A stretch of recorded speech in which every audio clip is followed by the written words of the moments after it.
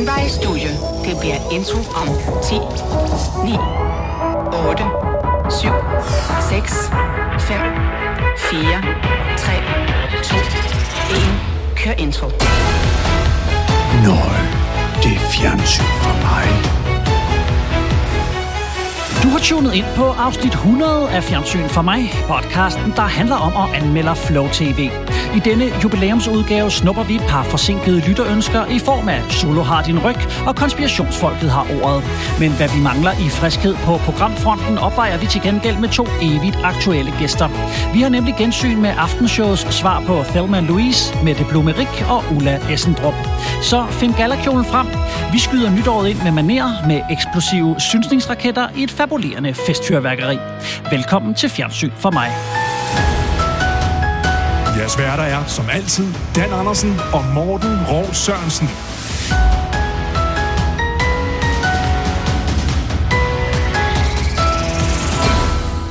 Jeg ved simpelthen ikke, hvor jeg skal starte, fordi for det første havde jeg ikke forventet den der kæmpe intro, som var sådan en fanfare, sådan nærmest nu starter en ny episk rumopera, samtidig med, at der lige har løbet en gravid kvinde rundt i mit hjem og åbnet alle skabe og skuffer, og ikke vil røbe, hvad det var, hun ledte efter.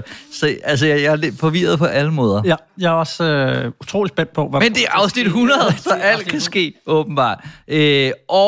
Inden vi præsenterer vores gæster, så skal vi lige huske at sige, at det er sidste afsnit, vel egentlig, kan man sige indtil videre, at vi er støttet af de kære raworganics.dk, hvor man så lige om lidt ikke mere kan bruge vores rabatkode på 20%, hvor man bare skriver fjernsyn i rabatkoden. Morten, du har taget nogle dråber, og ikke fået det store ud af det? Ja, nej. Det til gengæld, jeg bliver mere og mere paranoid, og tror måske, det hjælper mod corona, fordi i sidste uge, der var jeg igen udsat for en produktion på, at der var en, der havde corona, jeg var i nær kontakt, og tænkte, nu er den der. Det er, hvad er det nu, den hedder? Omikron, eller Omikron? Nej, Omikron, det er Ole Marathon sat sammen. Ja, det er bare, når Mette Frederiksen siger det, så siger hun Omikron, tror jeg nok. Jamen, jeg tror... Det er også lige meget. Men i hvert fald, jeg tænkte, nu er den der, og alligevel har jeg ikke efter 3 test nu. Jeg er clean as a whistle. Nå, men så er vi jo på en måde med i aftenshowet også i dag. Og det viser sig åbenbart, at cannabisolie virker på corona. Det er nyske forskning. Det vil vi ikke stille nogen kritiske spørgsmål til over. Nej, altså det jeg tænker, den er der. Vi har lavet vores egen research, som passer måske meget godt i forhold til, at vi skal se konspirationsfolket har. 100% af deltagerne i undersøgelsen har jo, altså det er jo, der er jo ikke nogen fejl i... Det er ligesom tierstenen, der kan holde tiger væk. Kan du se nogle tiger? Det er genialt. Nå, men det er jo også afsnit 100, og til sådan et jubilæumsafsnit, der skal vi også invitere nogle jubilæumsgæster. Og jeg tror ikke lægge helt hovedet på blokken, men jeg tror, I er nogle af dem, der har gæstet os mest. I hvert fald nogle af dem, vi har været glade for. Jamen, jeg fik også lige at vide, inden vi gik i gang, at det måske nærmest er blevet en tradition, at I kommer, og så velkommen med det, Ulla. Hver jul nærmest. Ja. Er det rigtigt? Det har jeg ikke engang lige fået kigget igennem. Det er da i hvert fald en hyggelig tradition, vi har så fået startet. Når I simpelthen ikke kan finde på flere gæster i løbet af året, så tænker I, der er også lige de 2 der. Ja, det er rosinen i pølseenden, ikke? Nå, det er det der. Ja. Når I når til det punkt, at alle andre gæster har sagt nej, og gæstelisten bare er tømt, så tænker I, ja, så må vi jo. Så ved vi bare, at vi altid stiller op. Kan vi måske lige stoppe ved det udtryk? Er rosinen i pølseenden godt? Fordi jeg sidder og tænker, hvis alle mine gæster sidder og spiser lækker pølse, og så siger Dan, du får det sidste, og så er det en rosin, så tænker jeg ikke, at det er et godt. Apropos et andet ting, så havde jeg først skrevet i mit manus, at vi skulle snakke om elefanten i rummet, i forbindelse med en graviditet. Det er en dårlig måde at sige det på. Man kan gravid sige det. Det lød helt forkert. Og det var bare for, at man kan ikke rigtig... Mette Ulla er gået, så gør den bare. Man kan ikke undgå at lægge mærke til det. Nej, det er jeg er ved at være mig. rigtig meget gravid. Jeg ved her, det er også som om, du ikke kan nå ind til mikrofonen. Jamen det kan jeg ikke, og det værste er, at jeg Du mener faktisk med det. Jeg mente de lykkelige omstændigheder. Ja. Men jeg er kommet dertil, hvor man ligesom ikke... Altså, jeg har bøvler lidt med den stol her, faktisk, fordi jeg skal have mine ben så langt ud i sådan en næsten skovskider-agtig stilling, for at overhovedet kunne være. Jeg finder dig en anden stol. Nej, jeg har sådan en rar kørestol. Nej, ikke Mette sidder i spænd. Jeg kommer ikke op af den i hvert fald. Nå, jeg gør lige sådan her. Men jeg kan godt lide, at du var nødt til at rykke mikrofonen tættere på, fordi min mave gjorde, jeg sad så langt. Ikke på bordet. Jeg har været det hele igennem. Vi har jo en 2 måneder gammel derhjemme, så alle de her graviditets... Det er så nyt simpelthen. Tillykke. Tak. Så jeg kender alt det der med, at man ikke kan sidde og spilde ned på maven og alt det der. Siger du, jeg har Hvordan kan du ikke have 50 poser under øjnene? Hvordan kan du se så frisk ud? Ej, har du fået sådan en, der sover? Nej, jeg har bare... Nej, nu kommer der en gamerstol til mig. Det er fordi, du er lidt af en player med det. Ja, altså. Men det er jo vanvittigt god service, det her. Hold da kæft. Hallo? Ja, efter 100 afsnit, jeg er aldrig blevet tilbudt en ordentlig stol, men det er jo så... Ja, så skal du tage lidt på. Nå, nej, det er simpelthen fordi, jeg har en kone, der ordner alt det der om natten. Så jeg sover bare. Hold da op. Jeg har tilbudt det, og så siger jeg er jo alligevel vågen. Jeg håber, du har strammet dig rigtig godt an med dine julegaver i år. Ja, men hun får en. Ja, hun får en. I år får hun. Bravo. Jamen. Mind mig om, Kasper ikke skal høre det her afsnit.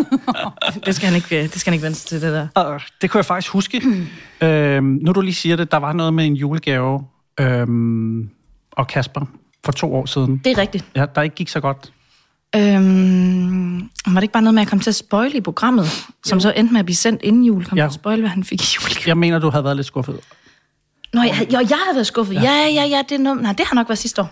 Var det sidste år? Ja, det har været sidste år. Okay. Det var simpelthen bare, fordi der ikke var nogen. Ja, det er også lidt træls. Ja.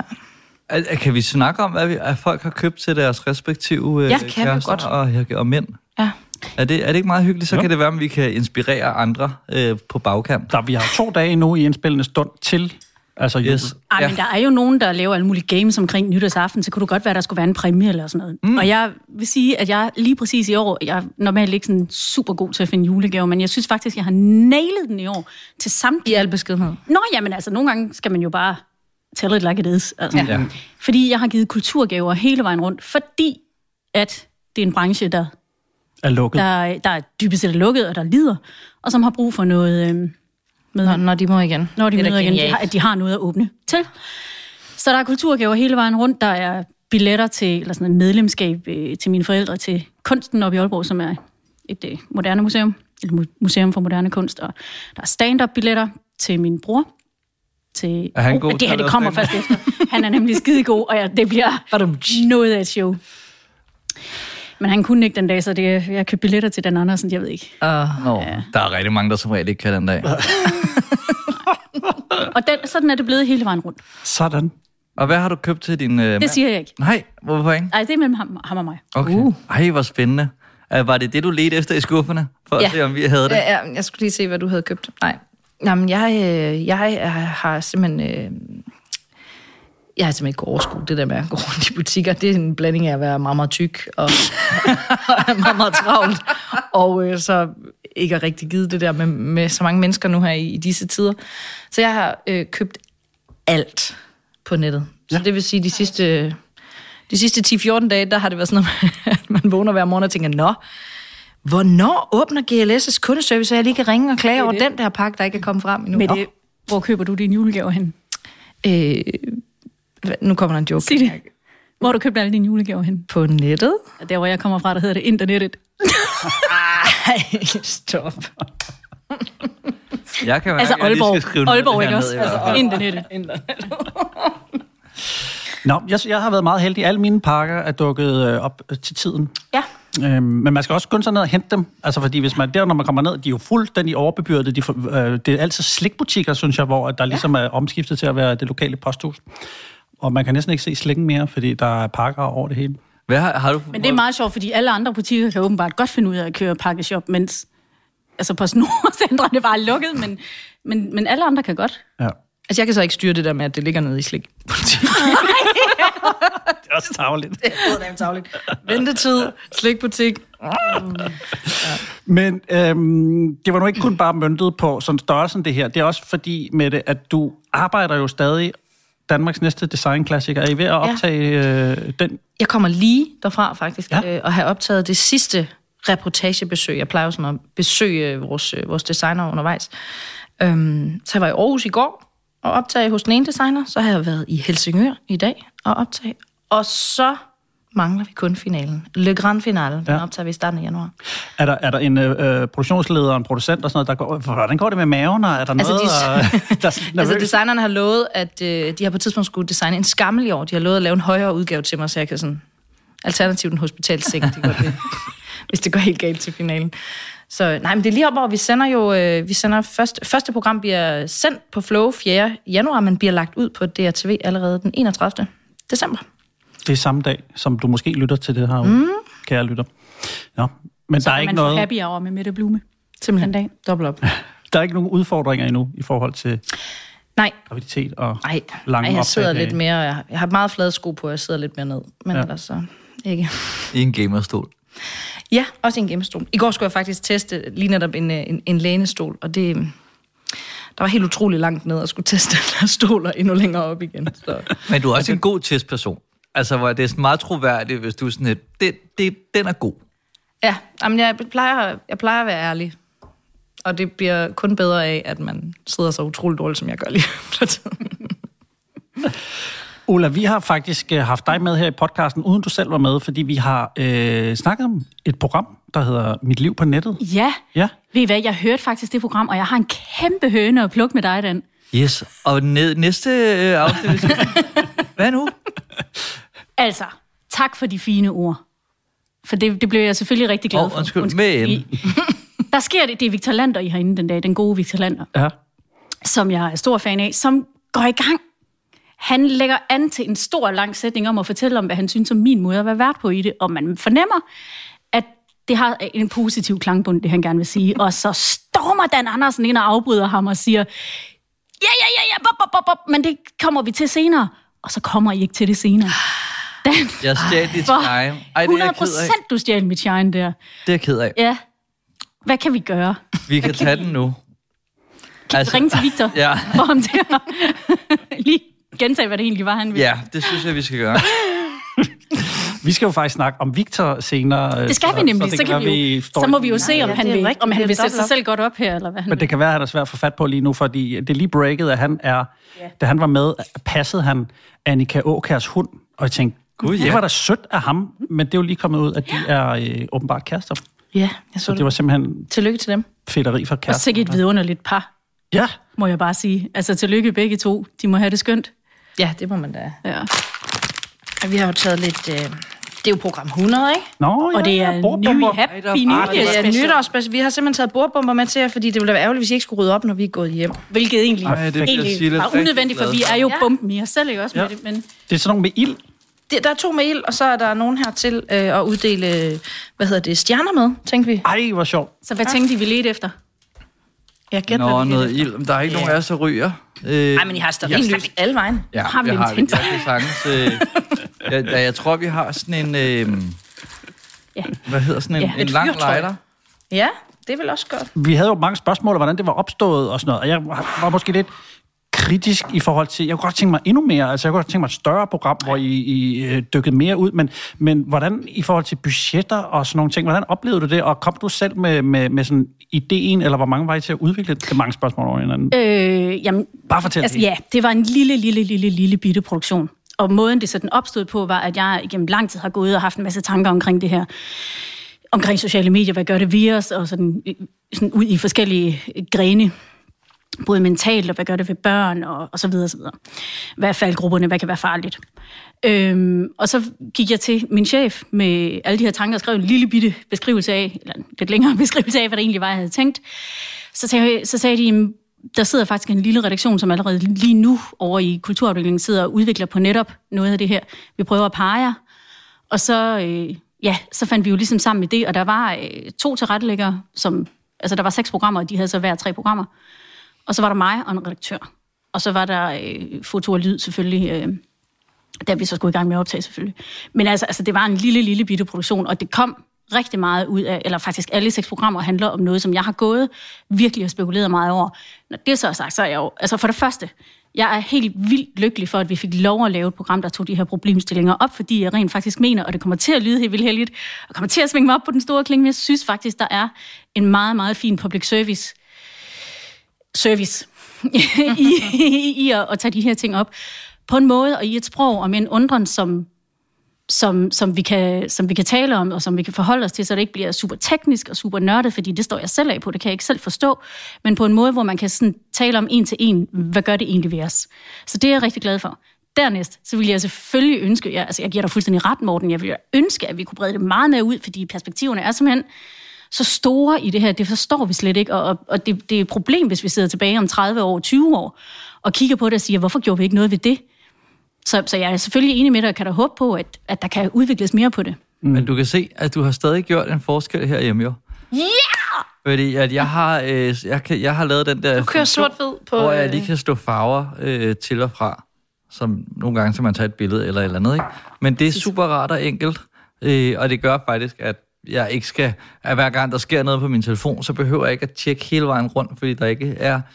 Ja. Men er det ikke rigtigt, den er hamrende uinteressant at kigge på, når den er sort-hvid? Den kalder slet ikke... Der er slet ikke den der, og jeg har faktisk godt... Nu kommer der et tip mere. Jeg har samlet alle mine sociale medier i sådan en lille samlingskasse. Ja, og så har jeg puttet den helt væk. Altså på den sidste skærm, så jeg skal først gøre sådan der. Først skal jeg swipe 3-4 gange, og så skal jeg ind i stashen, og så skal jeg åbne den. Så man tjekker ikke bare lige, om der er for 3 nye likes? Nej. Ja, det gør jeg alligevel, men det er fordi, jeg har hovedet op i røven, ikke? Men altså, der er bare længere derhen, og det gør en stor forskel. Så bruger man mere tid. Ja.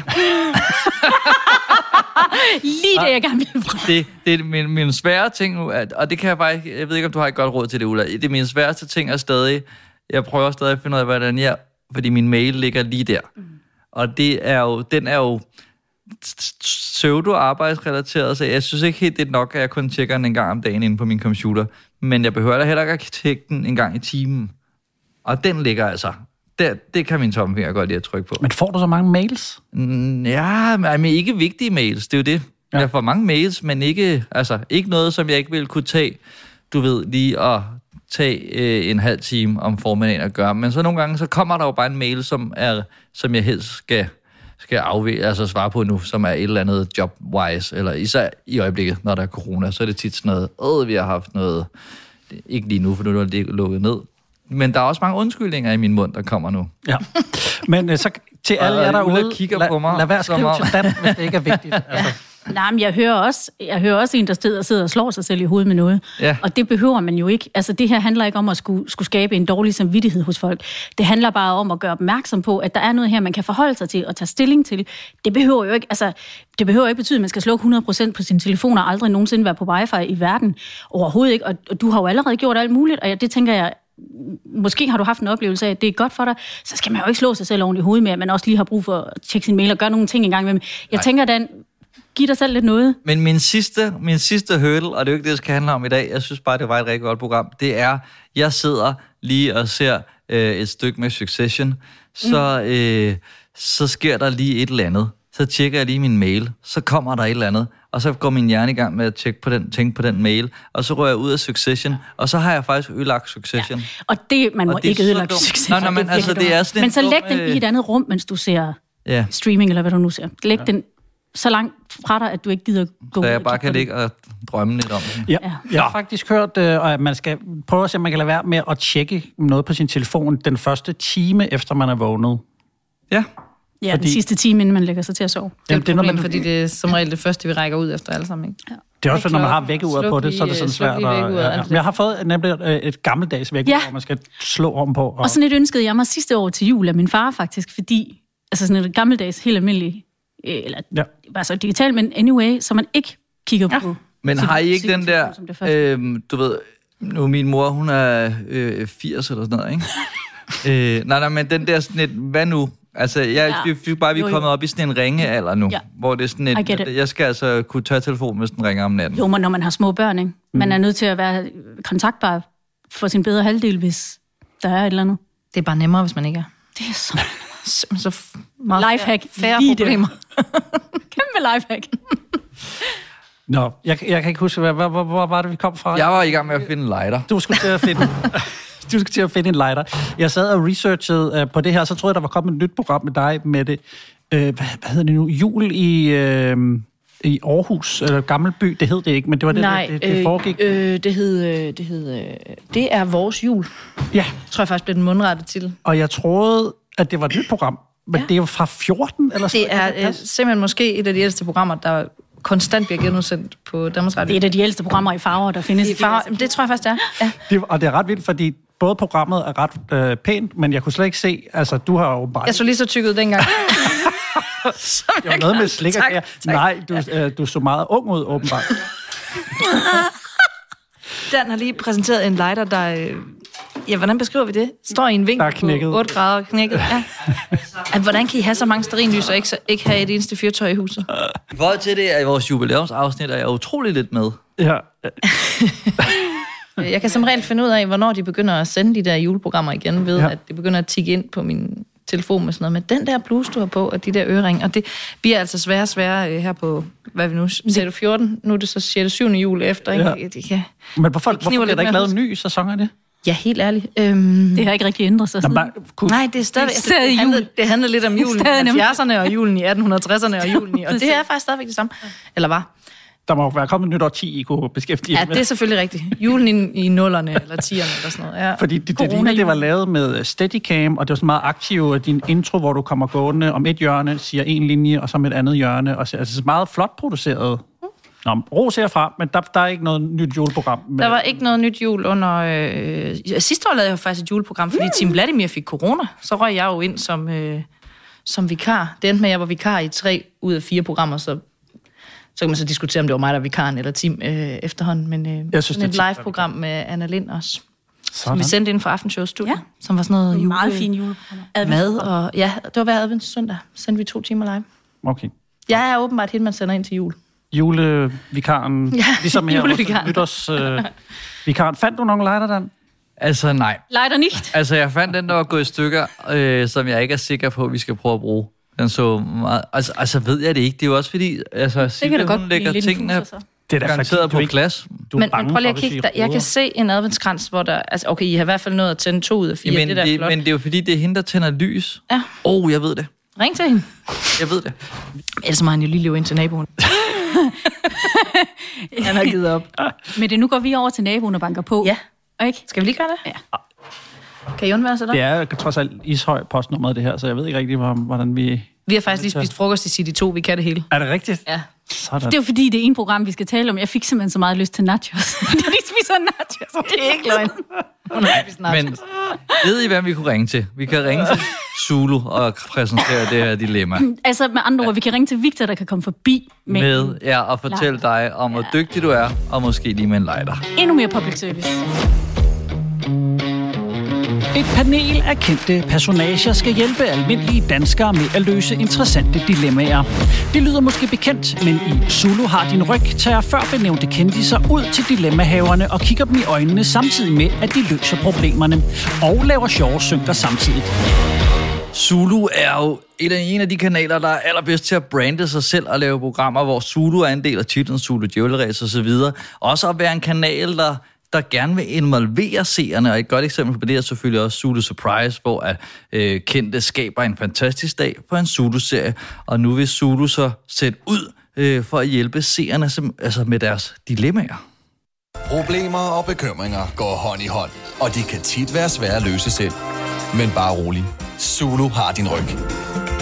Vi har nemlig samlet et SWAT-team til rykke ud, når dilemmaerne skal knuses én gang for alle.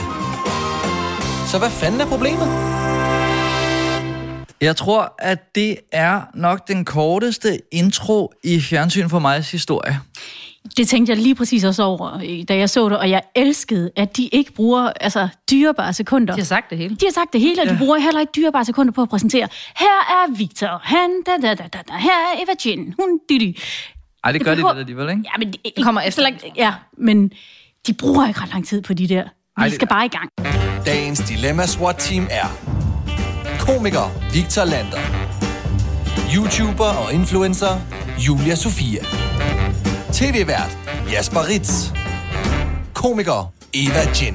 Vi er enige om, vi får ikke hele deres livshistorie. Nej, det går vi får deres navne. Generelt, ja, jeg er enig, og jeg synes også, altså, navnet synes jeg også er faktisk rigtig godt. Genial, vil jeg sige. Altså, det er sådan... Man kan så også stille spørgsmålstegn ved, om de har indtryk, eller om det kan de man bare taler til. bag om indtryk, men det kan vi vende tilbage til. Okay, så mens vi er ved det her, altså, jeg stod en lille smule af allerede på den der, så hvad fanden er problemet? Fordi det virkede virkelig bare nogen, der prøvede at lyde lidt young, eller lidt frække. Young, ja. Men jeg kan bare godt forstå... Det måske taler det lidt ned, fordi nogle af tingene, synes jeg, der er, eller det, jeg har set, har der været fuldstændig reelt, og noget, man de fleste der var rent faktisk har kæmpet med. Et rigtigt dilemma også med i program 1 i hvert fald. Ja. Men så hvad fanden er problemet? Jo, altså der er jo faktisk noget at tage fat i. Jamen lad os lige, inden vi hopper dertil, fordi altså, hvis vi starter sådan helt overordnet, jeg kan jo sagtens forstå, at det her program er blevet til noget. Altså det her pitch er jo, jeg forestiller mig, at det er gået lige igennem. Det er, altså, man har måske en spiseseddel, ikke? Der er noget med kendte, der er noget serieinvolvering. Jeg forestiller mig også, at det er rigtig billigt. Og så er der minimum, ikke på en negativ måde, men der er jo ikke... Altså, ja, efter. Og minimum 2 komikere ved vi jo alle sammen skal til for at løse... For de passer også på deres egne. Her i verden, så det er jo derfor, det her program ikke er større. Det er, fordi de kun har 1 komiker. Okay, ja. Men på den måde, der synes jeg jo, at det har, altså opfylder alle sådan Zulus spiseseddelskriterier. Men kunne man ikke tro, at der også lidt har været en bestilling på det her? Kan vi lave masser af Monopolet for unge, lyder elevator-pitchen eller sådan noget? Ja. Eller... Det, der bare forskellen på masser af Monopolet, det er, at der er fokuseret de på dilemmaet. Og det har jeg sådan en idé om, eller det føler jeg ikke nødvendigvis. Det her, der føler de... Det her, kan I huske de første sådan 5-10 minutter af masser af Monopolet, hvor de siger, nå, Ulla, du er jo i gang med at skrive en ny bog. Hvordan går det med det? Vi har ikke tid til dig, Ulla, fordi vi har rigtig mange dilemmaer ude i verden. Her er det lidt det omvendte. Ja, og man kunne jo også have vendt det om og brugt de første 8-6 minutter på at præsentere den case der med og filme lidt i vedkommendes liv og sådan noget. Det har man jo ikke gjort. Men det er jo, altså apropos det der med pitch, altså lige så snart man bruger ordet dilemma i dag, så hænger det bare uløseligt sammen med masser af Monopolet for tiden, og den er jo svær at frigøre sig fra. Men det synes jeg synes faktisk, at de har flyttet det et rigtig fint sted hen, plus at de er rigtig gode til at ramme den der Zulu-tone, som du taler om, og det kan man jo sige, det er der på den ene side ikke noget nyt i, fordi det har Zulu altid været ekstremt god til, men det er der jo så alligevel, fordi Zulu også er rigtig god til at flytte sig med den måde. Altså, det var jo noget andet dengang, at jeg var Zulu-kærne, der talte man på en anden måde, og klippede ting på en anden måde, men jeg synes, de er gode til hele tiden at genopfinde sig selv, og det synes jeg også, de gør her, på en måde, hvor man kommer lidt væk fra en masse Monopolet i baghovedet. Ja, okay, men så bliver jeg så lige at bryde ind der igen, fordi de er jo lidt selv udenom det, når de insisterer på at bruge ordet dilemma, når det faktisk ikke rigtig er dilemmaer. Det kunne lige så godt være problemer, fordi dilemma er jo, skal jeg vælge det ene eller det andet, sådan opfatter jeg det. Og her er det jo bare, jeg spiser for meget junkfood. Det er jo ikke et dilemma, synes jeg. Altså, det er så i afsnit 2, men det er ikke sådan rigtig dilemmaer. Vi kan lige prøve, fordi det er måske også en lille ting omkring det her, det er, at det er ikke... Problemerne og dilemmaer, de er ikke altid knivskarpe. Nå, Victoria, nu skal vi jo lige høre, hvad det er, problemet går ud på. Det begynder jo egentlig bare med, at man finder den her fyr her, som man synes er rigtig sød. Han synes bare, det var hyggeligt, fordi at vi havde det så godt sammen, og havde samme sådan, interesse med biler og sådan. Jeg kan godt lide at køre om natten, bare trille derud af med musik og sådan noget. Det gjorde han også. Så ham og jeg mødte jo i byen, et bysted, vi går. Og når du siger i byen, er det så... Hvor er byen? Odense. Middelfart. Det er typisk de samme, der kommer og går der. Og så begyndte vi bare at ses rigtig, rigtig meget, sådan, og det var meningen, der ikke skulle noget i det overhovedet. Det var mere bare sådan noget venskabeligt-agtigt. Men man kunne godt mærke, at hun begyndte at blive glad for ham. Ja. Da vi så begyndte at gå lidt fra hinanden igen, og hun blev ked af det. Hun var nemlig meget glad i den der periode, hvor de var sammen meget. Men så lige så begyndte det, hun blev ked af det, og hun sendte nogle gange nogle snaps, hvor hun græd. Ja. Så du bliver forelsket i din ven? Ja, lidt. Det gør jeg nok. Ja. Så hvis vi lige skal løse den. Ja. Altså nu siger du, at Zulu er god til at følge med deres målgruppe og sådan noget, og det kan også være, at de er det, og jeg ved godt, jeg er ved at være hamrende gammel, men altså jeg følte næsten, det skulle ligge på ultra, altså med nogle af dem her. Altså jeg synes, er vi ikke næsten dernede? Men måske ikke med dem, der skal løse dilemmaerne. Nej, er jo sådan mere, det er jo klassiske solo... Men problemerne og personer, altså, det er bare fordi, jeg er vild med sådan en fyr, ikke også? Så er han ikke så vild med mig mere. Ja, men jeg synes nu alligevel, fordi der er jo et klip inden det der med vores case, hvor det er sådan et synkbillede, hvor hun siger, at det, hun har svært ved, det er at blive droppet af en, hun har været rigtig glad for, og så næste gang, hun skal kaste sig ind i noget, så har hun... paraderne op, og så er det svært at, ligesom at lade andre komme tæt på. Og det relationship issue, tænker jeg, der er mange, der godt kan connecte til. Men det er jeg også glad for, at du siger, men det synes jeg nemlig er super uskarpt. Altså, og jeg synes ikke engang, det er myreknæppe. Jeg synes, vi får lidt forskellige. Sådan, det, vi starter et sted med, at hun har svært ved at blive forlemt, så handler det meget om den her enkelte fyr, og så var det faktisk, fordi det var hendes ven. Og så boede han faktisk også lidt tæt på, så det var også lidt et problem. Ja, så det er sådan lidt, så er det...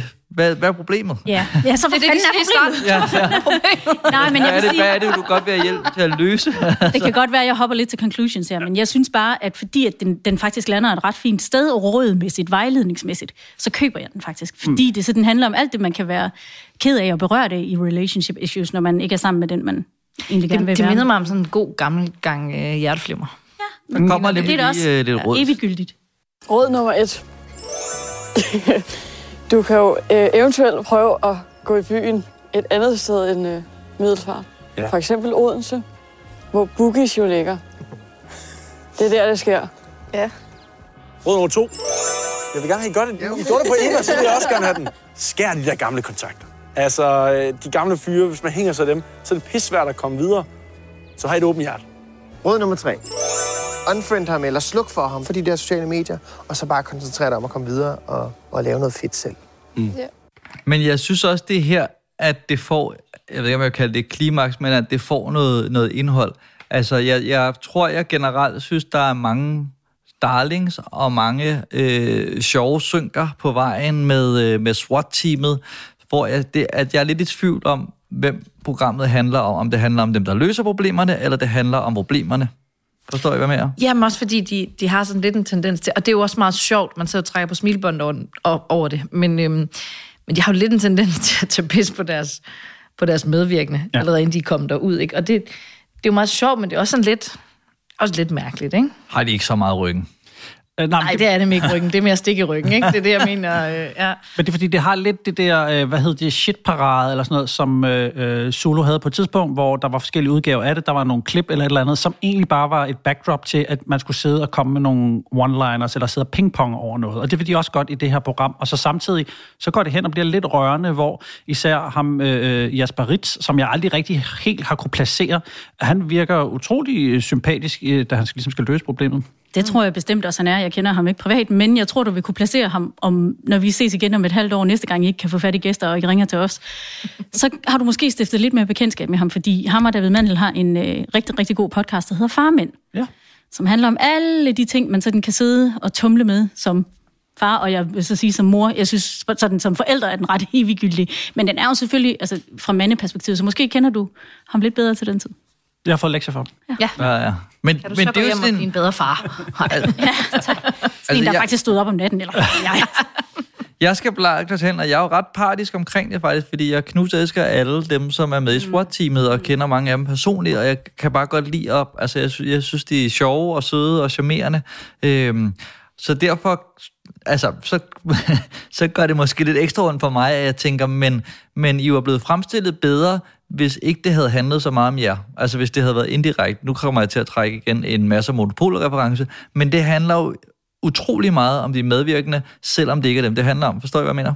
Ja. Altså, så de kommer til at virke meget mere sympatiske og velfunderet, end at hvis der bare var nogle tilfældige, nu kan det så ikke være synker, men soundbites, hvor de sagde, jeg flyttede hjemmefra, da jeg var 24, eller sådan, som er sådan lidt, der bliver nogle lidt ligegyldige ting, synes jeg. Det bliver lidt jokes, de der ting. Ja, men i en forkert kontekst. Altså, så det bliver sådan...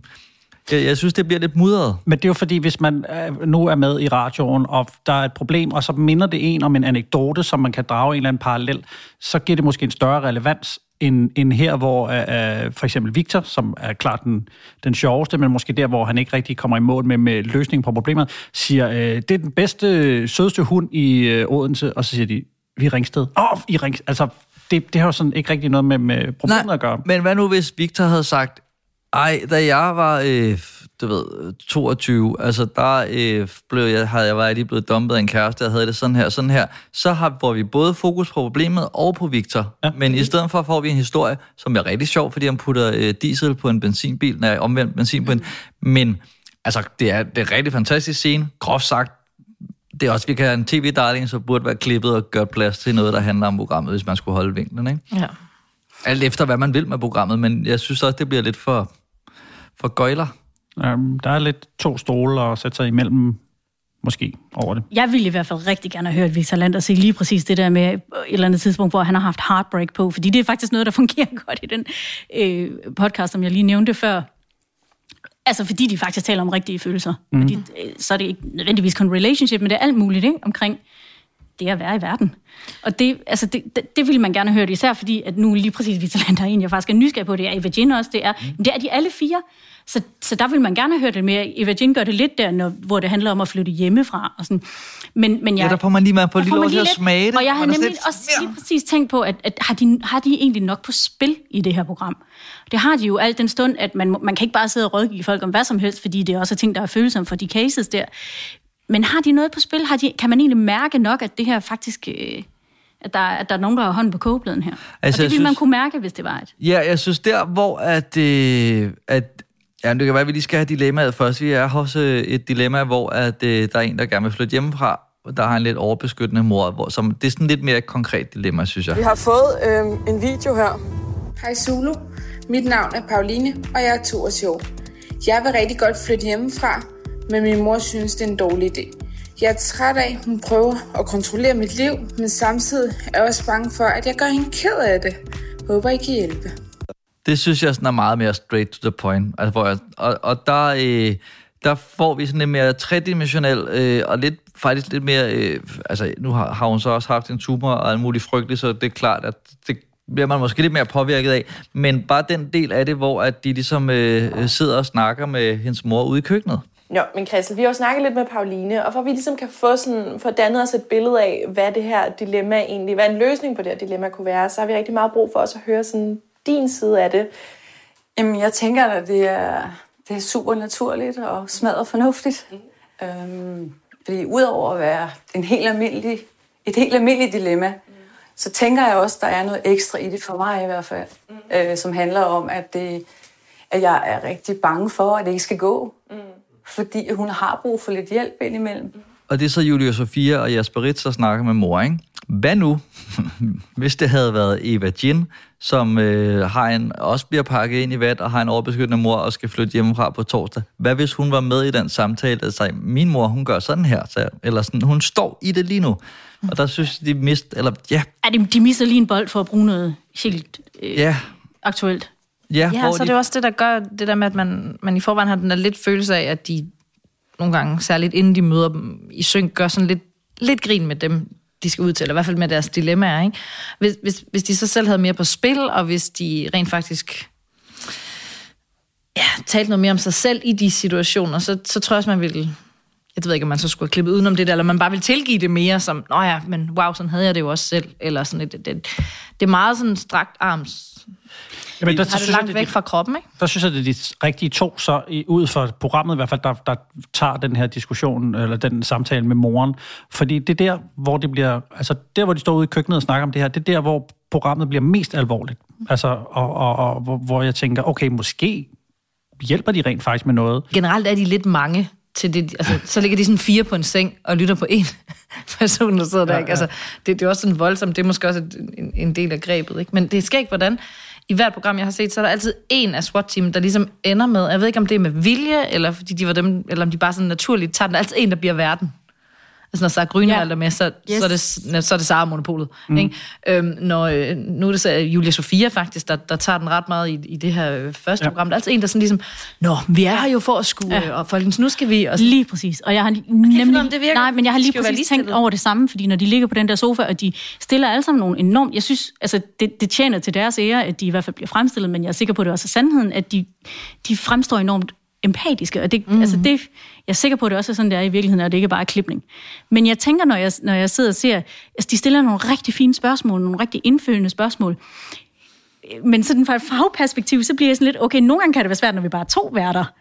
Hvordan i alverden kan de ligesom... Hvordan fungerer det der? Hvordan fungerer det? Virkelig mange. Dynamikken, undskyld. Ja, ikke dynamikken. Det bliver ikke til noget herhjemme, der er ingen ild.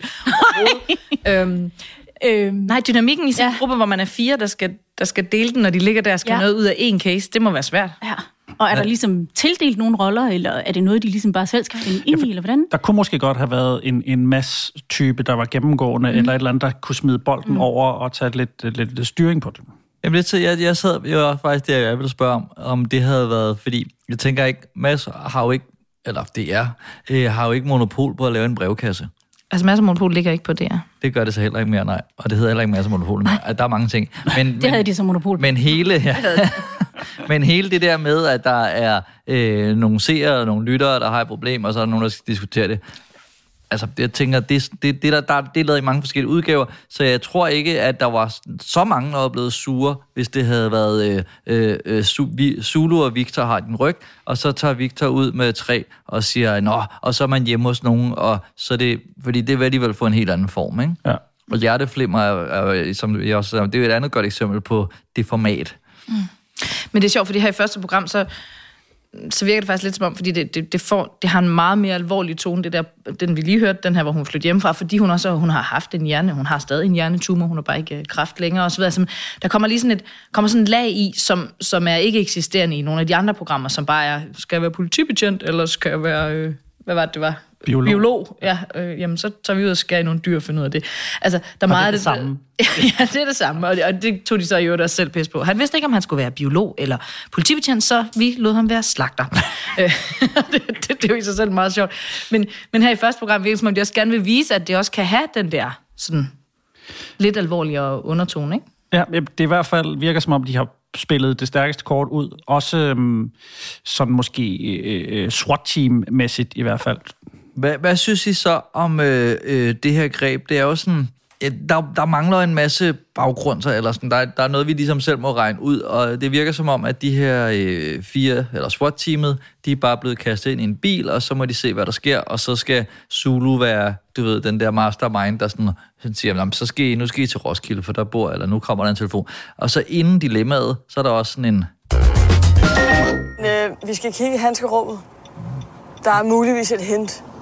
Ui. Jeg kan godt lide Zulu. Er sådan lidt, der er muligvis et hint. Vat! Så er vat. Hvad fanden bruger man vat til? Det er nogen, der er nisselandskab, selvfølgelig. Ja. Det må være nogen, der... Hvem skal lave årets nisselandskab? Det kan være, der er en, som ikke skal være med i nisselandskabet i år. Og ligesom, hvordan siger man det? Ja. Så pakker man dem ind i vat, jo. Pakker du dine børn ind i vat? Nej, det gør jeg ikke. Som er en rigtig fin segue til en, der skal pakkes ind i verden. Men Ulla, altså, synes du, det er nødvendigt? Jeg trækker lige en Rico Wichmann-alarm her, og bruger ordet gemagt. Fordi jeg synes, det virker gemagt, det der med, at der er måske et hint i handskerummet. Nej, hold nu op. Sig nu bare til dem, kig i handskerummet og find ud af, hvad I skal. Altså, hvorfor det der med, der er måske, det er jo ikke en skattejagt. De skal ikke først finde ud af, hvordan man finder til Roskilde uden et kort. Og du må kun have 3 liter benzin i tanken. Det er jo ikke sådan noget. Altså... Det er der, hvor det bliver lidt tonedøvt, ikke? Fordi det er sådan lidt, og hvad finder vi? Det er en pose kemo. Det er nok en, der har kræft. Eller... Altså, det er bare sådan lidt for gøjler til hvor alvorligt de så gerne vil være 2 beats senere. Og hvorfor skal de overhovedet have nogen hints? Hvorfor ikke bare få en video med? Her er det, vi skal ud og snakke om. Ja, men det virker lidt som sådan en post-it. Man glemte at pille ned op for udviklingsbordet der. Sådan, hints i bilen. Okay, vi kører med den. Jeg tror også, altså jeg har også en idé om, at det her program på et tidspunkt har været længere. Altså ikke sådan, men i udviklingsfasen har der været mere sådan, du ved, at man skulle møde, og så skulle man lige lære SWAT-teamet at kende, og så skulle de afsted, og så skulle vi møde dem, der havde problemet, og altså, at det var en længere rejse, og så blev det klippet ned til de her 3-24 minutter, og så bliver det bare sådan, jeg lytter til væggen med en kælervase, eller du ved, altså, så bliver det bare sådan meget altså alle synkerne er også sådan, og det er måske det her stand-up-greb, eller de skal være sjove hele tiden, ikke? Men dem one-liners, ikke? De får max lige lov at sige 7 ord, ikke? Og så den der tak til sidst, jeg var helt vild med. Var det ikke også i program 1, at der var en, de sender sådan en tak-video bagefter, hvor de sådan, hey, tak fordi I kom på besøg og lige opdaterer. Sådan, så en sådan, tak for hjælpen og alt det der. Ja. og alt det, sådan, og det der irriterer mig, det er sådan, eller irriterer mig, men det er fordi, jeg ved, at nu kender jeg ikke Julie Sofia så godt, men alle de 3 andre er pisse sjove. Altså, jeg ved, de er sjovere end det. Altså, forstår jeg, hvad jeg mener? Altså, jeg ved, at det er ligesom, at det er sådan, at der bare har stået en med et kamera og sådan et, så kommer den. Så siger du det.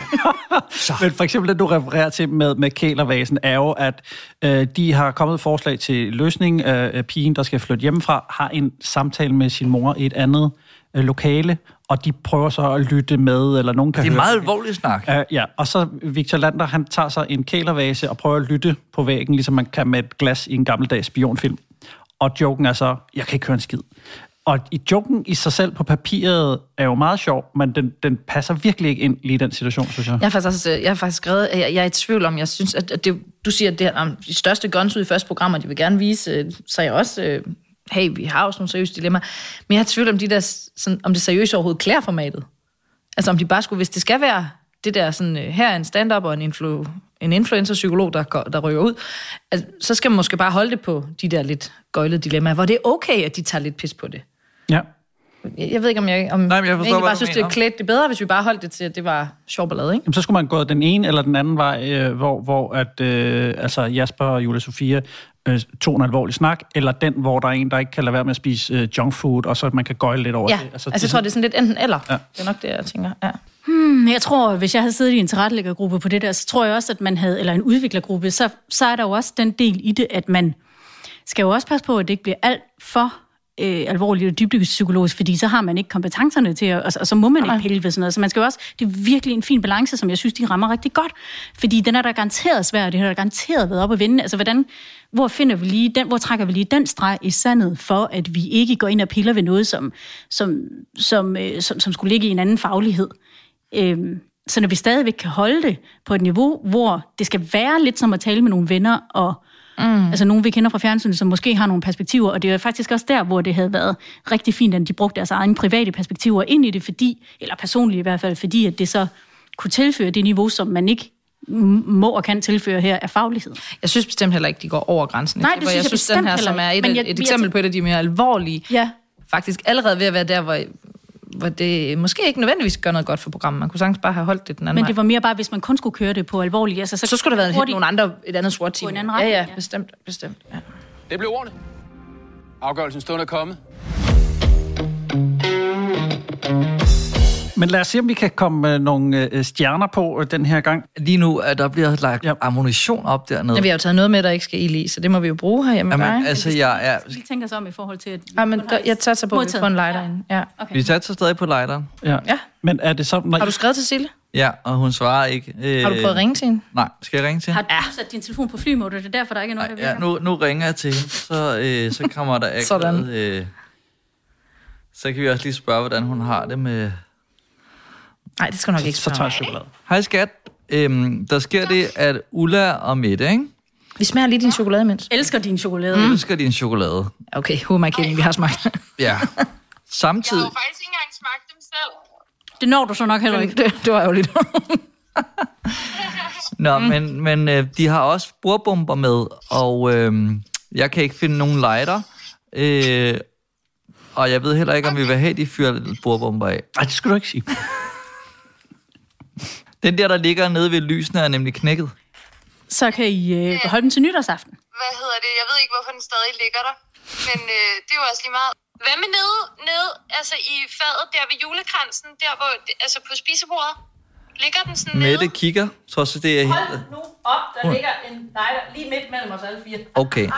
Tak, skat. Vi har fundet lighteren. Tak, Sille. Jeg kan det samme, som en mor kan. Nothing is ever really lost until your mother can't find it. Tak for det, skat. Vi snakkes. Hej. Ej, det er jo ligesom sådan et soloprogram, hvor tingene ligesom er gemt. Der er et hint og sådan noget. Der var den simpelthen. Jeg tror heller ikke. Den virker. Jeg tror heller ikke, vi skal fyre noget af. Jeg tror, vi skal gemme dem til nytårsaften, måske. Hvorfor det? Ja, så skal vi bare gå rent bagefter. Hun sagde ikke nej. Jeg hørte ikke et tydeligt nej. Hun fortalte sidst selv, hvor lighteren... Hvor er den henne? Nå, men vi skyder den ikke af nu. Vi skyder den ikke af? Nej. Hvornår gør vi det? Det gør vi lidt senere. Det skal vi nok forklare, hvorfor. Okay. Ja.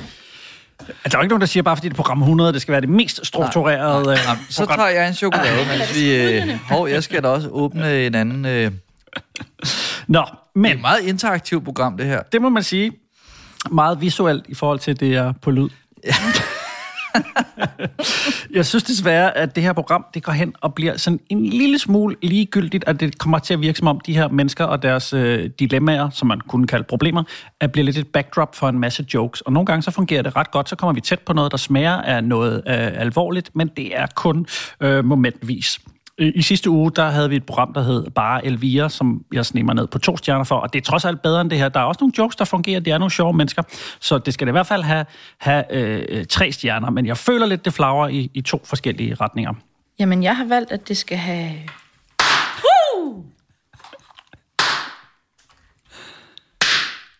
3 nytårsknaller der. Sådan. Yes, ja, og det er nok egentlig faktisk rigtig langt hen ad vejen samme overvejelser som dig. Hvor glad er du for det, der lige skete?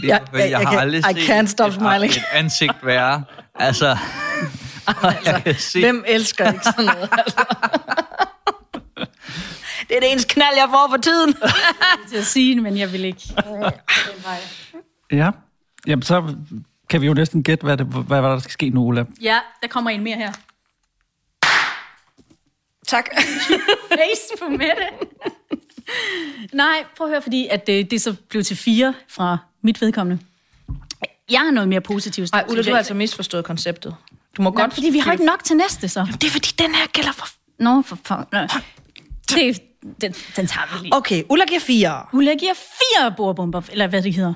Fordi at jeg er noget mere positivt indstillet. Jeg kan faktisk rigtig godt lide det, og jeg synes, at... Altså, jeg køber præmissen, og jeg kan rigtig godt lide, man kan nå 2 cases på 25 minutter varer, sådan cirka hver program. Det kan jeg rigtig godt lide. Jeg synes, formen er let og rar, og stadigvæk tager de mennesker seriøst. Jeg synes egentlig, jeg er noget mere positivt, og jeg synes, at de har været gode til at finde, i hvert fald i de programmer, jeg har set, finde nogle mennesker, der er sympatiske, både på case-siden, men så særdeleshed også på SWAT-team-siden. Så man gider godt høre deres input, og man gider godt høre, hvad det er for nogle ting, de er nysgerrige på, når de taler med casen. Så alt i alt synes jeg faktisk, det er ret vellykket. Jeg lander også på 3 stjerner, og det er fordi, at jeg ikke helt ved, hvad det vil. Altså, jeg synes, der er mere fokus på hjælperne, end de nødstede, hvis man kan kalde dem det. Og så synes jeg, at derfor, at problemerne bliver lidt overfladisk behandlet. Og jeg synes nogle gange, det er decideret uklart, hvad problemet egentlig er, og så falder hele programmet lidt sammen og bliver rodet. Så jeg kunne rigtig godt have tænkt mig, at man havde brugt de fantastiske mennesker i SWAT-teamet mere, som kunne have fortalt om deres erfaringer og deres synsninger. Det gjorde også nogle gange, at jeg faktisk havde det svært ved at koncentrere mig her programmet, selvom jeg holder om alle de medvirkende. Men alligevel, jeg synes stadig, at... Det var fordi, du sad med din mobiltelefon. Men det er da klart, når der ikke... Nej, men stadigvæk, så skal det have 4-3 stjerner. 4-3 stjerner. Det er fordi, 43 der sker alt muligt i studiet samtidig. Der bliver hængt nytårspynt op, og jeg føler slet ikke, at der er nogen, der hører. Jeg er glad for, at vi har nogle lyttere, der kommer til at høre det her. Det er for 3 stjerner. Under coronapandemien er det som om, at antallet af konspirationsteoretikere er steget kraftigt. Nu giver DR2 og Signe Molde ordet til de såkaldte sølvpapirshatte, så de kan få lov at sætte dagsordenen i konspirationsfolket har ordet. Eller er det bare en afvigemanøvre orkestreret af Bill Gates? Det program hedder Konspirationsfolket har ordet, og det er endnu et eksperiment, ja, det er ret svært at sige, fra DR, som opsummeret vil jeg sige er put your money where your mouth is. Konceptet er nemlig, at nu har vi hørt nok på jeres teorier, så nu kan I få lov at fortælle det, som I tror, I ikke må fortælle. Der er ikke noget, der er, som det ser ud til. Vi bliver alle sammen ført bag lyset, også dig. Alt, hvad du indtil nu er blevet fortalt, er dækhistorier for at skjule elitens store plan. Der findes masser af forskellige konspirationsteorier, og under corona er der kommet godt gang i dem. Konspirationsteoretikere er jo alle mulige forskellige mennesker, men de har én ting til fælles. De mener alle sammen, at de etablerede medier er en lukket, korrumperet klub, der er med til at skjule sandheden. Men det laver DR2 om på nu med det her tv-eksperiment. Vi har nemlig inviteret 4 konspirationsfolk til at lave deres helt eget tv-program.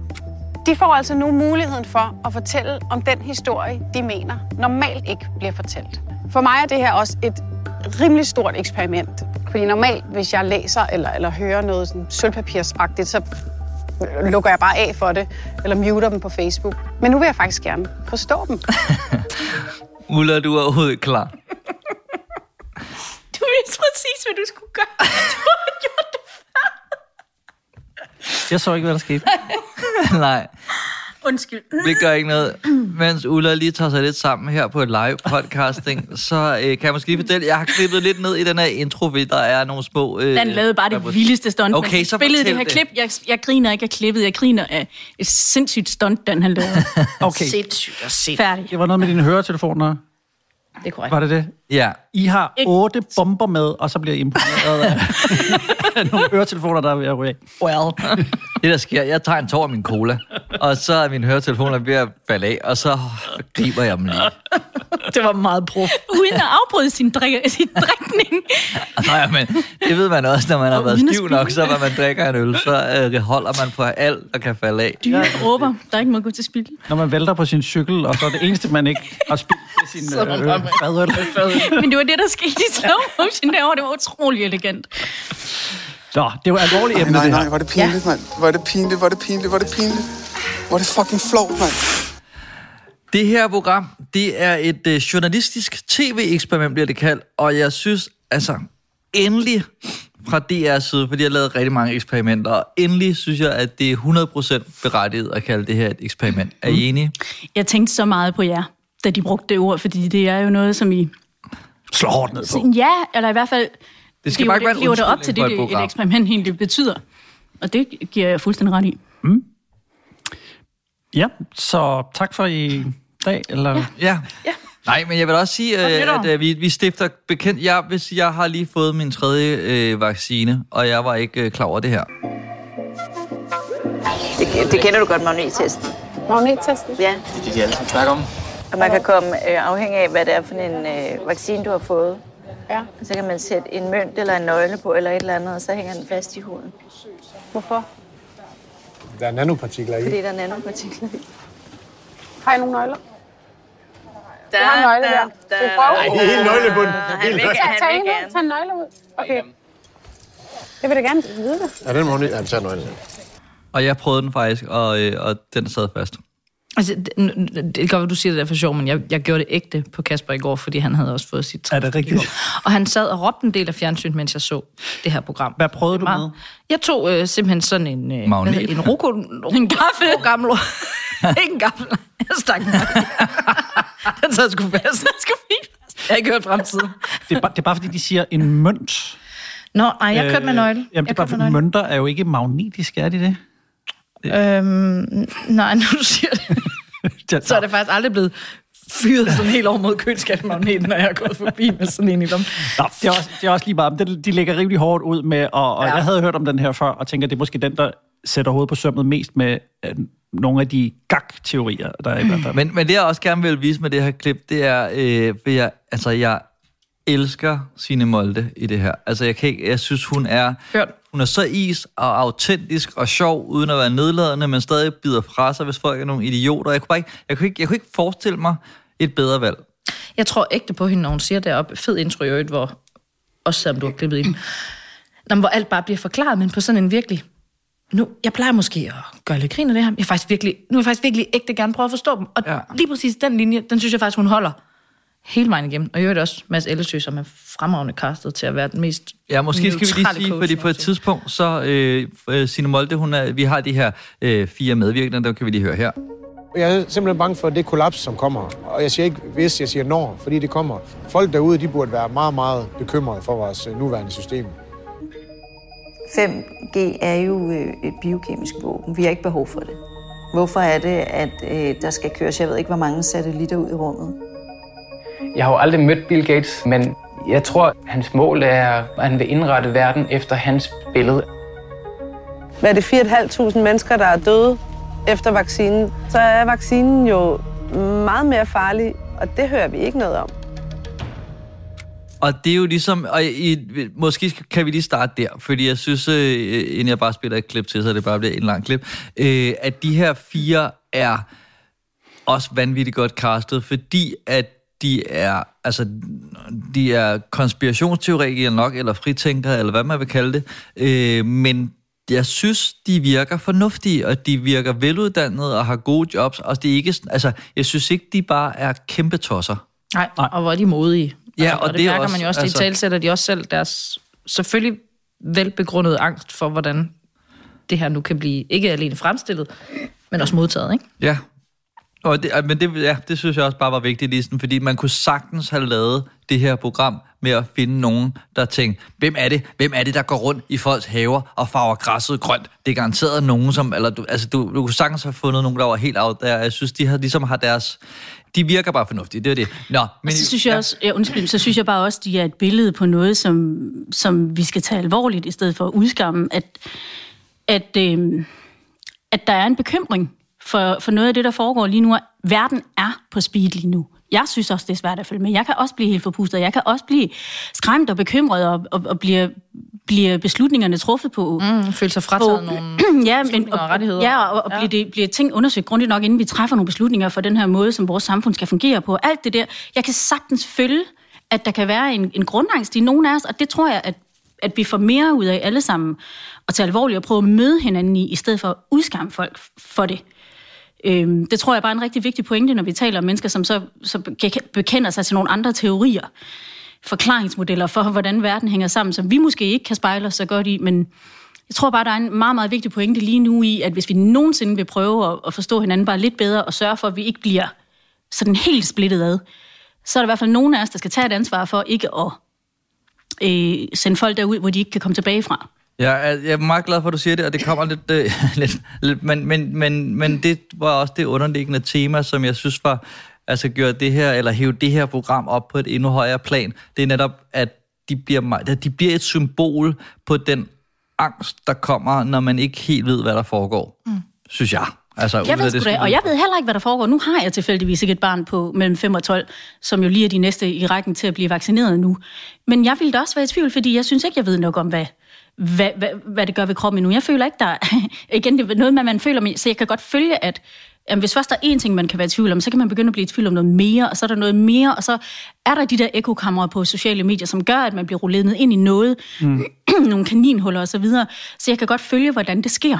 Ja. Måske lige for at se, jeg tror, du måske refererer til The Social Dilemma, hvor de fortæller lidt mere omkring det der med, hvis du først har læst et opslag fra en YouTube eller en konspiration eller et andet, så begynder Facebook eksempelvis at fodre dig med flere af de samme, og så bliver du lullet ind i den her verden. Og man skal huske, at de der sociale medier, de opfanger også, hvor lang tid du bruger på hver ting, hvor meget du klikker ned i noget, og jo mere du lærer maskinen om det, jo mere fodrer dig den med det, som den har kunne holde din opmærksomhed på. Ja, og de venner, som laver de opslag, får du også med op i feedet, så man kan hurtigt præge folk på den måde. Men jeg synes også, fordi Signe siger selv i starten, at hun, dem, der ligesom har de der holdninger, der siger vacciner, det må man ikke, og alt sådan noget, dem sorterer hun fra og blogger. Og der har jeg det sådan lidt modsat inde på Facebook, at der lige pludselig så er der nogle af ens bekendte, måske langt ude, men de er så blevet omvendt, og pludselig så poster de mange opslag i løbet af dagen, som altså taler ind. De har set lyset, eller spist en rød pille, eller hvad det er, de siger i programmet. Præcis, og i stedet for at blokere dem, så prøver jeg sådan at sætte mig ind i, hvad er det, der foregår, fordi jeg tror, at det er lige så skadeligt bare at sige, I skøre, vi vil ikke have noget med at gøre, gå derover og være underlige. Men det løser programmet jo faktisk på en ret fin måde. Nu talte vi før om et program, der måske var en lille smule i tvivl om sin egen præmis i forhold til, hvor det skulle lægge sig. Der synes jeg faktisk, at det er enormt rart, også hvis man skal kalde det et eksperiment osv., at programmet ikke siger, om det her, det handler om hverken at udskamme eller fortælle om de her forskellige. Det handler heller ikke om, hvorvidt det er Bill og Melinda, eller det er WHO, eller det er, hvem der sidder, om det er 5G, om det er et eller andet.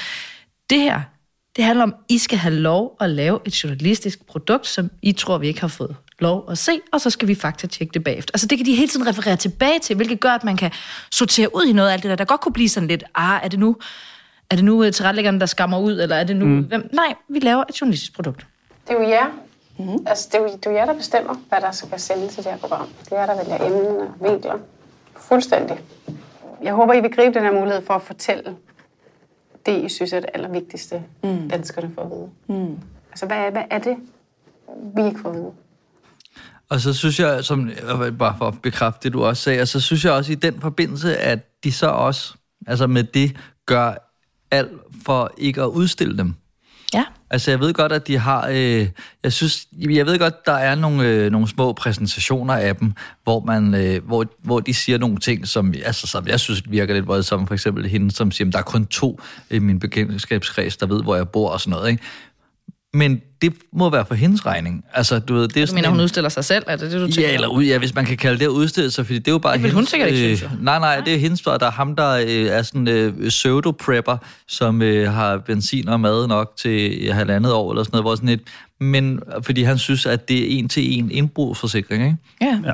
Men altså, det er jo bare folk i Jylland også, der Der mistede vi den lytter. Super, Morten.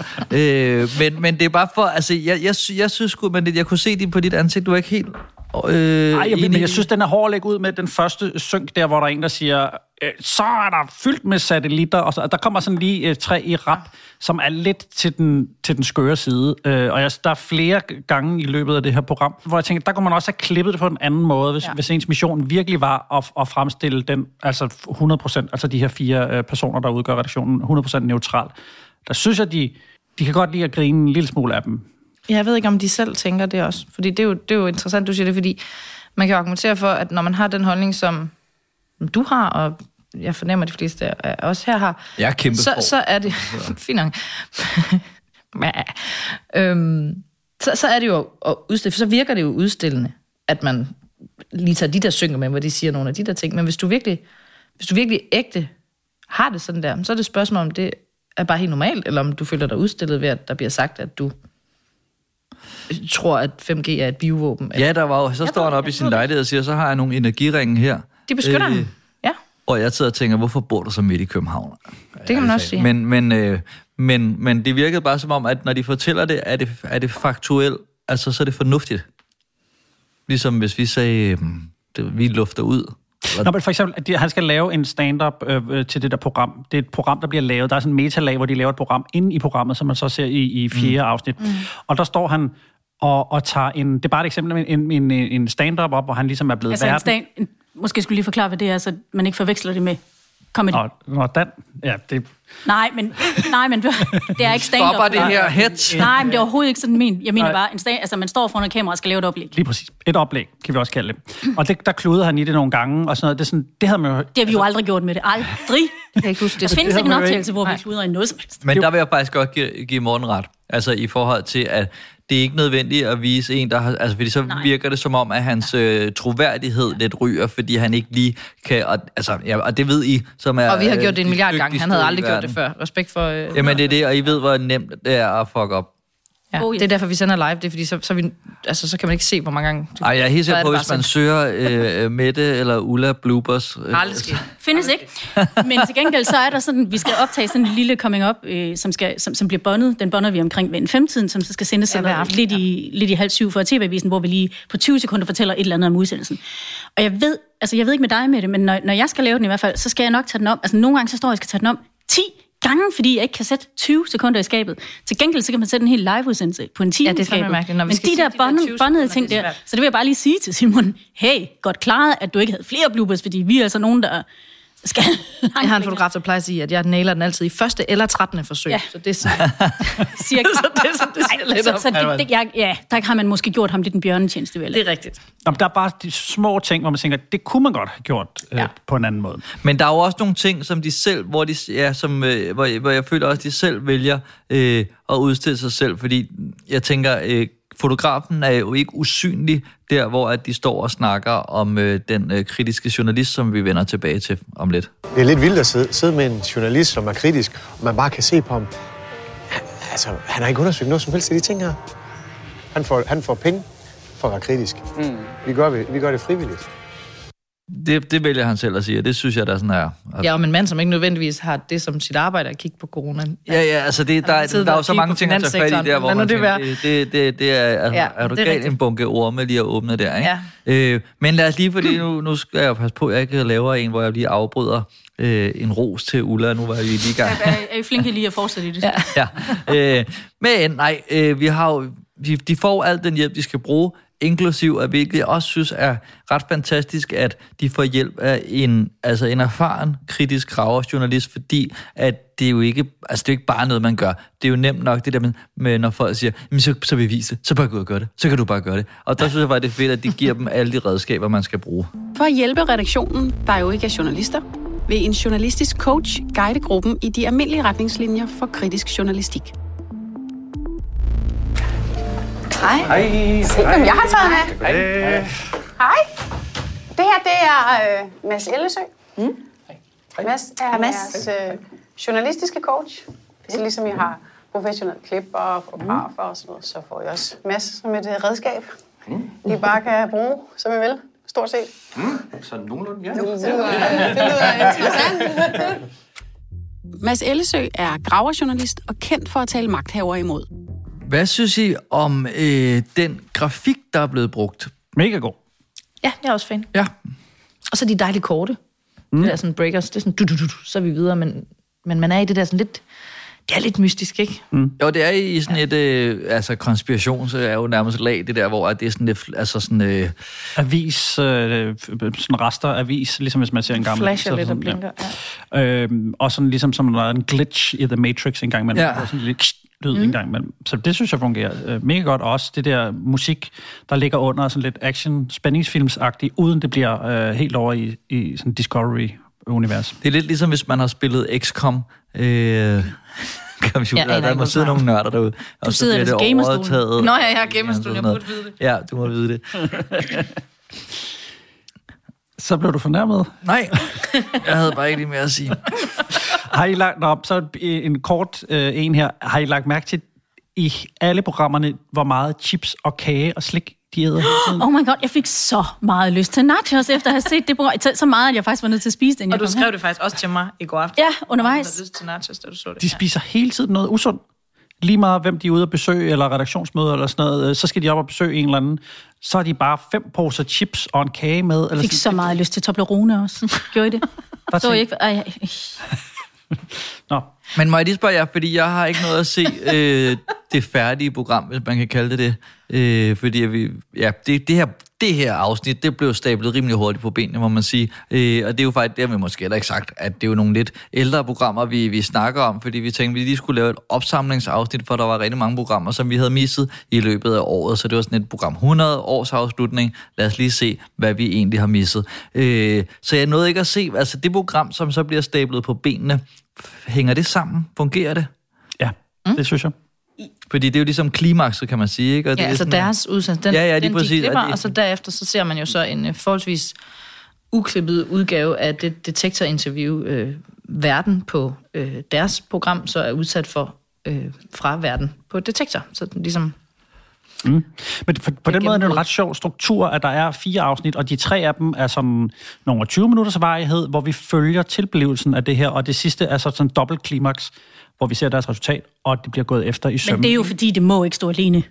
Altså det program må ikke stå alene. Nej, men det er fuldstændig med på, men bare hvis man skulle pitche et eller andet program ind, så er det bare en sjov struktur, og også fordi, med far for at lyde lidt op på den høje heststand, men man skal næsten se slutningen for ligesom at forstå værket, eller om eksperimentet er lykkes lige den her. Og det er også lidt svagheden, synes jeg, ved det her program. Og jeg glæder mig bare til at se videre, så på den måde synes jeg, at de 2 første afsnit fuldstændig holder, altså for sig også. Jeg vil gerne lige høre, hvor ser du svagheden? Jeg synes, det starter ud mega fedt, og så tager det lidt momentum, fordi jeg tror, vi skal alle mulige steder hen, og der skal ske alt muligt, men i første afsnit, så er vi meget nede i det der redaktionslokale, de har fået stillet til rådighed, og mange af scenerne er sådan nogle lange, det er sådan meget blokopbygget, så har de en meget lang snak, for eksempel de hjemme og besøger en politimand, hvor de sidder, altså det er måske en 12 minutters reportagescene, hvor de bare sidder og snakker, så der er ikke så meget sådan, tingene er ikke vævet så meget ind i hinanden, det er meget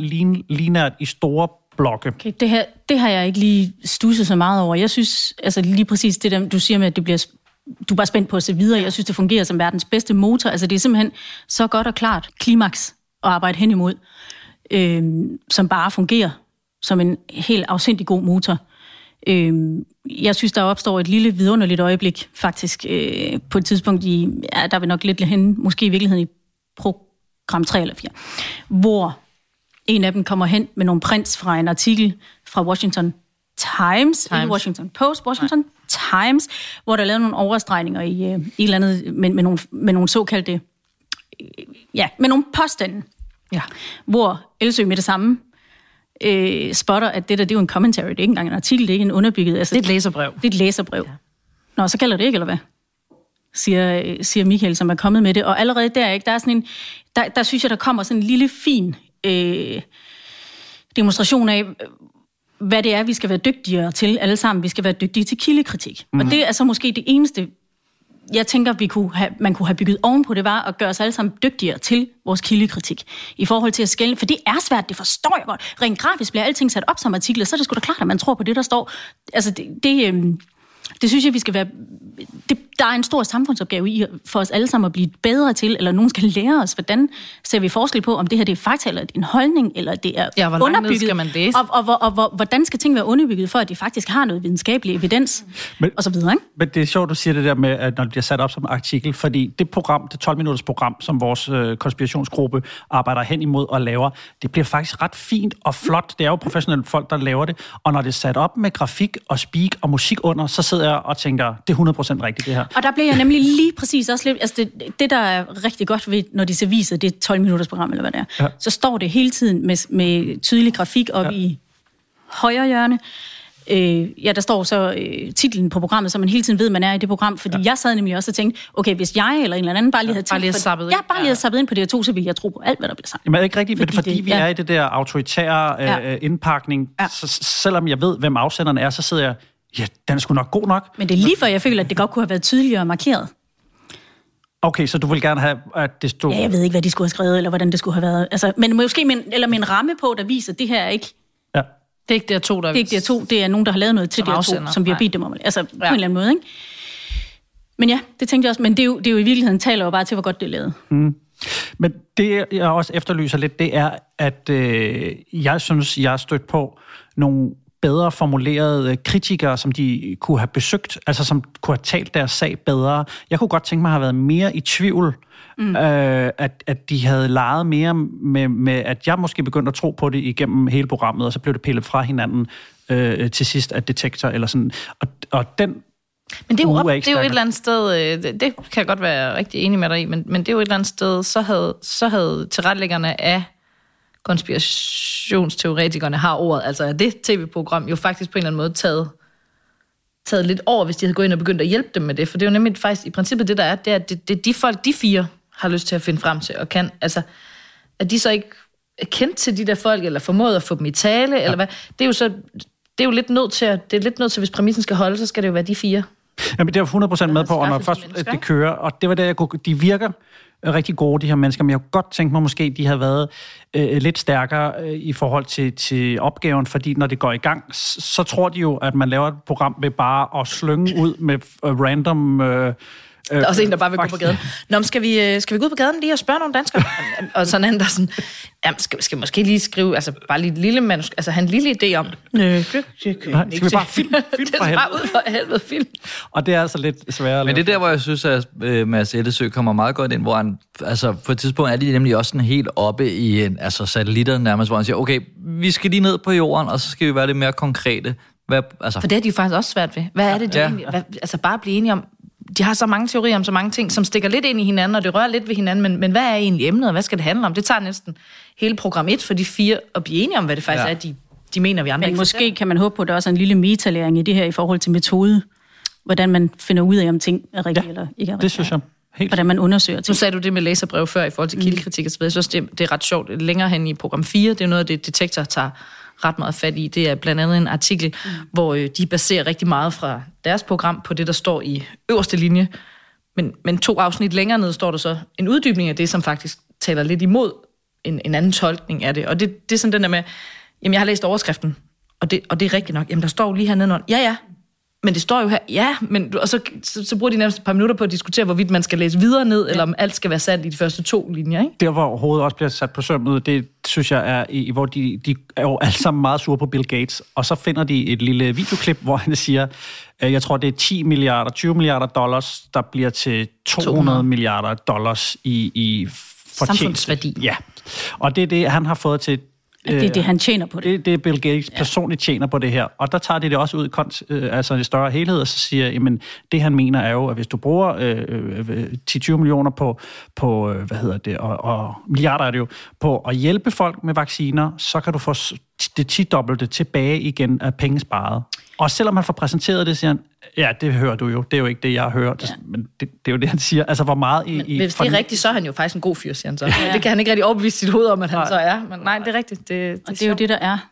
Altså, at man cherrypicker de påstande, som passer ind i det billede af verden, man gerne selv, og det gør vi jo alle sammen ubevidst. Ja, og man gør det for det gode, eller det onde, eller det, altså så, ja. Ja, hvem om du er hvad der er godt og ondt. Af djævlen. Ja. Eller Bill Gates. Men det er jo også det, der er problemet inde på Facebook, når der er nogen, der diskuterer. For der er jo ingen, der er åbne for at skifte mening. Altså, hvis der er en, der kommer en argument, der er jo ingen, der siger, det er godt set. Du har faktisk ændret mit synspunkt på sagen. Du kan jo aldrig nogensinde overbevises om noget. Nej, og det... Jeg så heller ikke, man kunne... Svend Brinkmann, han havde lavet sådan en opdatering forleden, hvor han ligesom gik igennem alle sine... Han havde gennemgået alle de diskussioner, han havde deltaget i på Facebook i løbet af året, ligesom for at gøre året op, og han kunne konstatere, at han havde simpelthen haft ret i Apropos Svend Brinkmann. Jeg elsker jo, når han havde lavet et eller andet opslag, og så var der en eller anden, der i en kommentar, der havde skrevet et eller andet. Jeg er meget uenig med dig på en ikke særlig fed måde, ikke?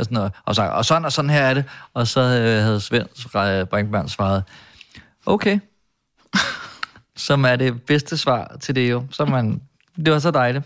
Jeg har accepteret, men det er jo, så må det jo være sådan. Bill og Melinda Gates Foundation og Gavi står for over 30%, eller nærmere 40% af deres årlige budget. I bliver ved med at nævne Bill Gates som en form for skurk, eller han har en skjult agenda med det her. Men altså, hvad er det, I er bange for ved at sige det i programmet? Altså, hvis det er det, I tror, eller det, I tænker? Jeg er bange for, at hvor det bare bliver underholdninger, for at se de tosser der. Så Michael, det du er bange for er, at folk synes, du er tosset, og sidder og griner og tænker... Nej, ikke sådan. Jeg er bange for, at de ikke begynder at grave selv i det bagefter. Ja, at de kun tænker, at de tosset. Jeg kan godt leve med, at nogen de griner af mig. Ja, fordi jeg tænker, det må du være vant til, altså, fordi det gør det. De er jo i forvejen. Det er også okay. Jeg er med. Ja. Jeg kan godt starte den her gang. Jeg synes, det er vildt godt. Altså, jeg har ikke engang set det hele, og jeg føler, jeg kan næsten lytte mig til, at jeg har noget bedre i vente. Det her, det er et af de programmer, som jeg føler burde tages ind i undervisning. Altså, måske ikke i folkeskolen, men måske man kunne bruge det på gymnasiet, fordi jeg synes, det er udover at være sådan en god vejledning eller undervisning i forhold til kildekritik og alle de der ting, så synes jeg, det der underliggende tema, som det har med... altså frygt for det ukendte, og hvordan man bliver lidt hen i noget, og så er man lidt bange for noget andet, og så får man et input, som bekræfter ens angst, osv. osv. Derudover, så synes jeg også, det er underholdende, som jo altid er ret fantastisk, når man ser fjernsyn om noget, der er spændende. Og aktuelt er det jo også i forhold til corona, og jeg synes også, det er original og perspektiverende. Det kunne nemt have været tossebashing, og det er der, jeg synes, de gør det allerbedst. Jeg synes, det er åbent. Jeg synes, Signe Molde tilfører præcis den rette mængde åbenhed, tolerance og skepsis, fordi hun også ligesom hun er samtidig også lidt, i hvert fald i forhold til mig, sådan seernes ven, fordi hun også giver igen, og hun også ligesom siger, men altså, det synes jeg ikke, uden at det bliver en konflikt. Og så jeg giver det 6 stjerner, fordi det er også årets sidste program, og det er program 100. Men også fordi det selvfølgelig er vanvittigt godt. Og jeg synes faktisk, alle lige burde se det, bare også for at kunne rumme og forstå mennesker, som tænker anderledes af forskellige årsager, uden at de er dårlige mennesker. Tak for i år. Okay, Dan. Okay. Dan har sagt alt det, som ligger mig på sinde, og jeg kan kun erklære mig enig i det hele. Ja, så nu tror du lige, vi skal tage den der af? Det har du gjort. Så nu uddeler jeg simpelthen også 6 stjerner, og det kommer lige her. Det var de 5, og så kommer der, den står for 5, og så den 6. Den 6, yes. Okay. Fuld plade herfra. Fuld plade. Så det var dobbelt konfetti for jer to. I er enige? Altså, vi kan jo gøre det igen. Vi har en bombe mere. Vil du gerne have, at jeg også lige gør det, fordi jeg er faktisk... Så lad mig lige se, om jeg kan... Den her gang vil jeg flytte den sidste fyldte chokolade, som Sille har lavet til os, blev en lille smule smidt. Nå, nu var den væk. Den er forsvundet. Selv tak. I Ullas dyb, men den blev lidt svitset før. Nu svitser jeg mikrofonen i stedet. Og det sidste skud. Jeg vil faktisk også gerne give 6. Yeah! Ikke for at lægge noget pres, Morten. Nej, det kunne være, at jeg bare skulle holde min bøtte herovre. Men altså, jeg synes, man må godt være... Der skal jo være nogen. Og være uenig. Jeg synes, det er et rigtig godt program, og jeg så det hele stort set ud i en køre. Ja, for man kan ikke stoppe. Nej, men det er også fordi her, man... Jeg kunne oprigtigt ikke nå det. Nej, man skulle have sin lur. Men jeg synes, der er en lille smule spildt mulighed for at lege lidt mere med det. Jeg vil godt have været rigtig i tvivl. Jeg vil gerne have set dem lykkes lidt mere med deres mission, og der synes jeg ikke helt, vi er. Altså det er faktisk program 2 og 3, du i bund og grund snakker om. Ja, for den taber længere ned i midten, taber lidt momentum, hvor man bare glæder sig til 4'eren så. Ja, og de 2 programmer, der kunne de godt have været ude og få nogle federe kilder, eller få en mere på opleveren, men det er selvfølgelig rigtigt. Der skal jo ikke stå en tilrettelægger, når det er deres eget program, og sige, kunne det ikke være sjovt, hvis I lige tog over til sådan og sådan. Men ja, det kan være, de laver en sæson 2 med et stærkere sølvpapirshattehold, der måske kan tale en bedre sag. For jeg var ikke i tvivl på noget. Altså, det var lidt, lad os se 4 mennesker, der er lidt kukkeluk, og det er også det, jeg sidder tilbage med, når programmet er slut. Men okay, det får 5 stjerner alligevel, og det var virkelig originalt og en god idé. Det er ikke særlig forstyrrende her. Nej, jeg får bare... Og nu har vi altså ikke flere, så bum! Godt forestille mig, at det kunne være vinterbadning. Den værste skræk, jeg har, det er nok, at vi skal ud og vinterbade. Altså, vi skal jo ud og vinterbade. Skal vi det? Ja. Er det det? Det er et sjovt klip fra... omkring, hvordan ting kan være konstrueret. Fra, hvad var det nu, det hed? Matchet på Mælkevejen. Ja. Hvor de skal gætte, hvad der sker. Og så er det sjovt nok hans værste frygt. Og så er det sjovt nok, det de også skal. Nej, er det? Og så er det også det, de har gættet, ja. Ja, sådan er der jo så meget i tv-programmer, der kan... Det sådan er der så meget mere mellem himmel og jord. Mette og Ulla, hvad skal I lave næste år? Okay, hele næste år. Jeg går ud fra, Mette, du er vel kvart i barsel? Ja, det er jeg. Jeg er 1 aftenshow og 1 finale i Danmarks Næste Klassiker fra at trække stikket i et lille års tid. Hold da op. Ja, det er vildt. Og når du siger træk stikket, er det så fra alt inklusiv podcast og hvad der ellers? Altså sidst jeg gik på barsel, der gik der 3 måneder, og så startede jeg med at filme et nyt fjernsynsprogram, så må vi se, hvor lang tid der går. Men jeg glæder mig til det. Jeg glæder mig, faktisk. Sådan. Sidste gang viste det sig, at jeg var bedre til at lave ingenting, end jeg troede. Jeg havde sådan helt angst for det, men... Jeg har jo 14 dages barsel nu. Jamen, det er vanvittigt. Du skal tage noget mere. Ja. Altså sammen med Mette?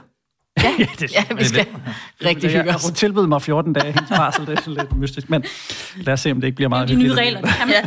Man kan bare give dem til hvem som helst. Bare gå og dele ud. Du får barsel, og du får barsel, og du skal... Sidder og rafler ned på bodega. Tag gitaren med ud og spille lidt for baby. Du får sgu 3 ugers barsel.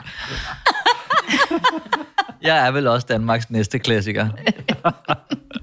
Og Ulla, du hintede, at hvis vi udkommer den 31., som er i dag, når du lytter til det, så kunne du godt breake, at du udkommer med en anden lille ting på et lidt andet medie, end du jeg har deltaget i et radioprogram, der hedder Klar Vikar hos den gode Louise Dreisig, hvor vi har talt om, hvad der sådan har fyldt meget i mit efterår, for jeg har været alvorligt syg og indlagt i lang tid, været igennem 2 store operationer, og det vi taler om i det program er, det er et lukket, et lukket forløb. Jeg er helt rask, og jeg er i gang med at komme helt ovenpå igen, og alt er godt.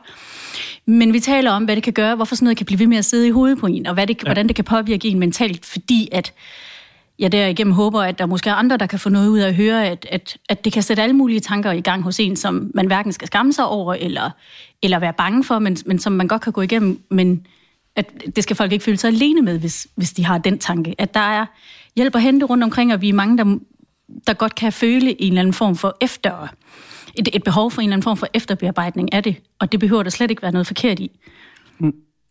Så det var egentlig det program handler om. Det ligger inde i DR-lyd-appen. Men så kan man jo sige, at vi fik rundet året af på en rigtig dejlig måde. Vi skulle fejre, at det var afsnit 100. Vi skulle fejre, at det var nytår. Og det vigtigste af det hele, det er så, at du er sund og rask igen. Tak. Halleluja. Tak. Og så kan du jo passe lige finde støvsugeren. Jeg ved det er fuldstændig vores ansvar. Tusind tak, fordi I kom. Det har været en fornøjelse. Og det kan jo være, måske vi ses om et års tid, når din barsel måske synger på sidste vers, og der er sket en masse andre spændende ting. Godt nytår! Så bliver det med skrig og skrål i baggrunden. Ja, og babyen kommer også. Godt nytår!